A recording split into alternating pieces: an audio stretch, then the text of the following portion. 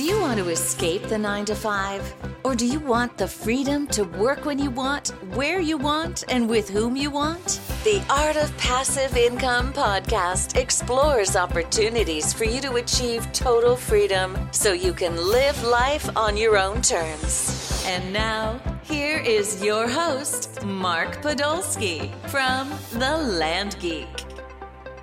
Hey, it's Mark Podolsky, The Land Geek, his favorite niche real estate website, thelandgeek.com. And on this week's Art of Passive Income podcast, he's back. Chris Miles from moneyripples.com. Chris, it's been a while since you've been on the show, so I thought it'd be a good time to have you come back. But if you're not familiar with Chris, he is an anti-financial advisor. He has helped over 1,000 of his clients increase their cash flow by over $300 million over the last 13 years. I'll say that again. He has helped 1,000 clients increase their cash flow by over $300 million over the last 13 years. Chris, my brother, good to see you. Hey, same here, Mark. It's good to be back on again. Yeah. So, Chris, let's just kind of get into the meat of it. What does it mean to be an anti-financial advisor? It means I poo-poo all over financial advisors, what I do. And I don't mean literally. This is not like, Amber Heard type of thing, right? But you know what? So really, what it really means, I used to be a financial advisor back in the day, right? That was my first business starting out. I actually dropped out of college to do it. And after several years of doing it, I actually sat down with my father. And the thing is, my dad taught me, be cheap, save, that kind of stuff. And so I sat down with him because he said, Chris, when are you going to advise me now? And as I looked at his finances, he opened up his books. I saw him for the first time in my life because he always kept it close to his chest. He would never tell us what the financial situation was, other than we can't afford it. We don't have enough money, right? Money doesn't grow on trees. That's all he told us growing up. Sure. Well, I find out he'd been stuffing his 401k. He paid off all his debt, including his house. He was completely debt-free. He was like the poster child for Dave Ramsey, right? Yeah. But despite all that, he said, Chris, I'm 61 years old. I want to retire. How can I do it? I looked at his numbers. I said, Dad, let's just hope if you want to retire today, you better hope you die in 5 years, because that's how long it'll be before your money runs out. Wow. Okay, Chris. Well, what else you got for me? I said, I don't know. You've done everything right. From my financial advisor eyes, like, I can't put you in another stock market thing because that could go up or down. I can put you in these index things, but that might not work. And I was just like, I don't know, because you did everything that I've taught people to do. And that really bugged me, and bugged me a lot, because remember, I kind of want to be on a different path than my dad. I wanted to be more prosperous than him growing up, because I didn't want to be the guy that said, I can't afford it. But I found out that I was on the same path myself, that I was following that same path of being the saver, spending nothing, like trying to turn off the AC in the summer, turn off the heat in the winter, that kind of thing, just to save a few bucks so I can pack all that money into those mutual funds and build up my nest egg. So then maybe if I'm lucky, maybe I'll have $2 million saved up by the time I'm 40, and then I could pull off $60,000 a year and live the high life. Right. Right. And so that's what I believed. But then it became apparent, one of my friends who I trained to be a financial advisor left to go do real estate investing. And as I talked with him, he said, Chris, how many of your clients are truly financially free where they don't worry about money? I said, well, none. They all worry about money. They all worry about running out of money. Even if they're retired and they've got accounts, they still worry that they might not have enough to last their entire lives. Okay, Chris, good job. Way to help nobody. How about this? How many of you guys as financial advisors are financially free, not off the commissions you're earning, but actually doing these same investments you've been recommending to your clients? And when I really was honest with myself, I was kind of mentally looking around the office, and I knew there was guys working there since the late 1970s, and they weren't financially free either. And I said, all right, you got my attention, because I don't think any of them could retire. He said, well, there's your problem. And so it kind of led down this path of actually understanding what really Kiyosaki was talking about in Rich Dad, Poor Dad, what it really means to create passive income. Because I used to think that somehow Rich Dad, Poor Dad supported what we did as financial advisors, which was bull. He hates us, right? Right. And so when I realized that it wasn't working, that there's no proof to show that financial advising, stuffing money in your 401ks at work, it wasn't working at all for people. When I realized that, I had an integrity crisis. Either I stay in that industry or I leave it, because I can put blinders on and just keep making money, or I can leave it and keep my integrity intact. And so I chose the latter. left it, just stayed on as a mortgage broker instead, because I figured that could at least be an honest business. And then I started to learn about real estate investing and everything else. And then later that next year, I was actually able to retire when I was 28, almost 29 years old, where I had enough passive income coming in to cover my expenses. And that blew my socks off, right? Because I never even, I remember how I thought you had to sacrifice and suffer and save for so long just so I could maybe retire by 40, right? If I was really, really lucky. But I'm finding out, no, it's way easier than that by focusing on passive income, not on just accumulating a big nest egg, then living on 3%.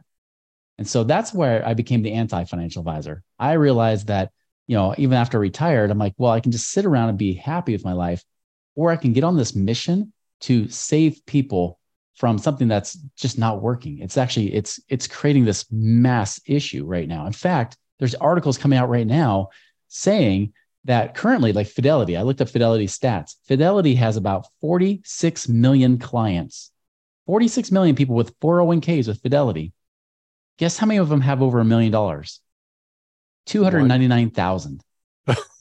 That's it. Yeah. That's less than 1% success rate. And even that's not even a success rate, because the $1 million, they also did another study too. When they asked those that had over $1 million, do you feel like you could retire?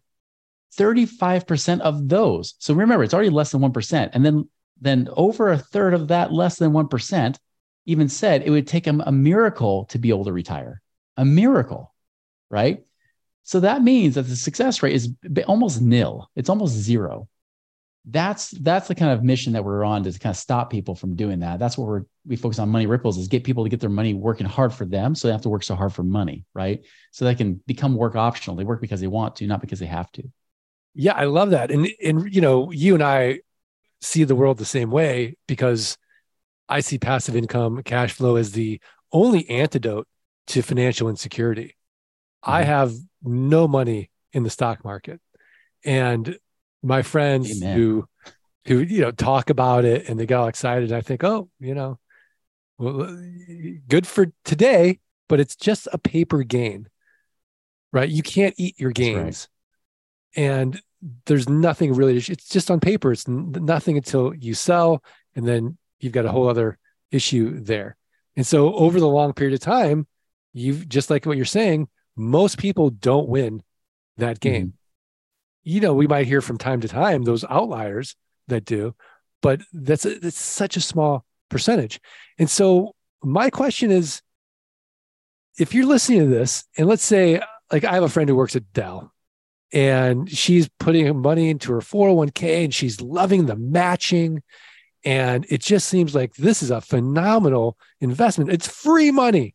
Why are you poo-pooing, Chris, on this beautiful investment vehicle kind of 401k that your generous company is offering you?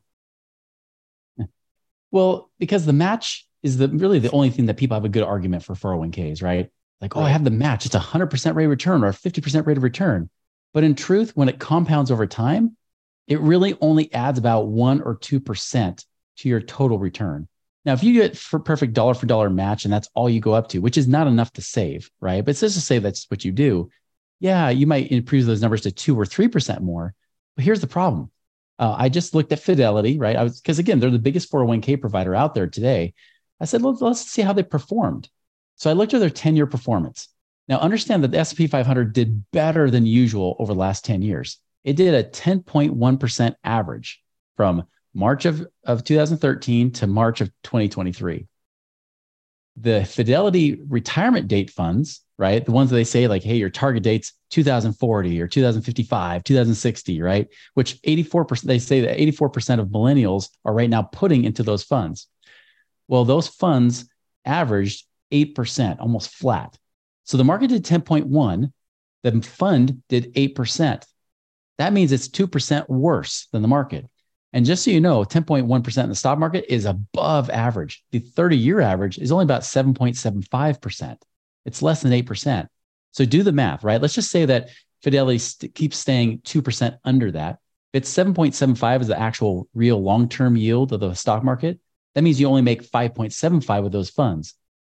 Oh, and wait, there's more. There's exactly a 0.75% fee that's on that fund specifically, not including the other 401k fees, just that fee for that fund alone, that right there brings you now down to 5% a year.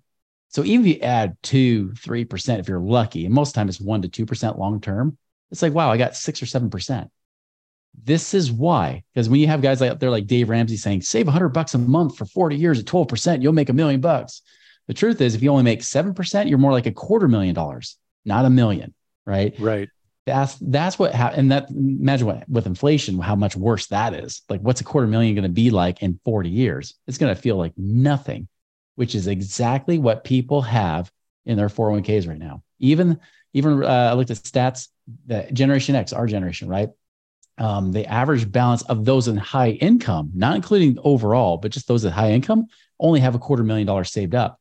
And Generation X is now just entering retirement today, right? So think about that, $250,000, and you're supposed to live on 3%. 3%, that's it. So that's $7,500 a year. Mark, I mean, let's put this in another context, right? I mean, this is the contrast that got me out of it, is understanding accumulation theory, which is what financial advisors teach, and then cash flow or passive income. Because, for example, like, started working with you, right? I mean, right. $250,000 we invested, and doing the kind of stuff you do with land deals. Well, that $250,000 now after a year and a half is kicking off like $7,500 a month, right? Right. Just doing raw land. The crazy thing is, remember, I just said $250,000. If you live on the 3%, which is now the recommendation from financial advisors to actually stay up to speed, that's $7,500 a year. So doing what we can do in real estate, we can make just as much in a month as what sometimes they can make in a year. And of course, who can live on $7,500 a year? Nobody, right? It's just ridiculous. And so that's what we got to stop. That's what we got to wake people up and shake them up and say, listen, that 401k, you're just putting money in prison. You put your money into your home equity, which pays you 0%. You're throwing it in prison. The banks and the financial institutions are the ones that teach the financial advisors, then teach you what to do with your money. If you get a prison break of your money, get it out and then get it working for you, your life can change completely. Wow. I love it. So let's talk about breaking out of financial prison. Mm-hmm. So you brought up, financial prison, 401k, no good. It's in prison till what, 59 and a half. Mm-hmm. Your equity in your home, right? Can't eat the equity in your home. It's in prison. Right. There's what are some other common ways that people just typically lock up their money? And then what's the solution to this? Yeah, almost always. It's usually when they're locking up money, it's usually putting it away for someday, right? Lock it up in the stock market. What if the market goes up or down, right? I mean, everybody tells you it's always a good time to buy in the stock market. Well, the people that tell you that, the ones that make money telling you that, which are financial advisors, right? Notice that the market goes down, they say, well, buy it now, it's on sale. But if it goes up, when it gets expensive, they say, well, keep buying because it's going up. There's never a bad time to buy. It's like a realtor sometimes, Right, right. They're always telling you it's a good time to buy. And that's a big thing. So locking your money into IRAs, 401ks, I'm not saying you can't use those, but if you want to have freedom and become work optional before the age of 60, that is not the vehicle to use. Same thing with throwing money into extra equity in your home and things like that. Now, if you didn't know anything else better to do, or maybe you're a horrible spender, you can't control yourself, you're just going to blow money, great, pay off your house, do that just so that you don't destroy yourself financially. But yeah, get that money out instead. And so people will say, yeah, but if I get it out, put in my savings account, it won't make much money. That's true. And you could use the savings account or checking account and then go and reinvest it somewhere else. That's where we also, we've talked about this on a show before, talking about like infinite banking, but not the typical one. I call it like, not like your grandpa Nelson, Nelson Nash, not like that old school version of infinite banking, but instead getting that money where it's low cost and get you higher returns on your policy, that whole life insurance policy that becomes a tax-free supercharged savings account that pays you more than 0.0% like the bank does. If you get a policy like that, you start saving money there and then using that to go and invest. And especially if it's a cash flowing investment, right? Like I have clients that'll ask me, even with the stuff that they do with you, Mark, they'll say like, hey, well, if I do, some raw land transactions and I get paid on seller financing, is that good? And I'm like, yeah, because man, that money moves so much faster. You make much more cash flow on that thing. I mean, you get that money flowing in and out all the time.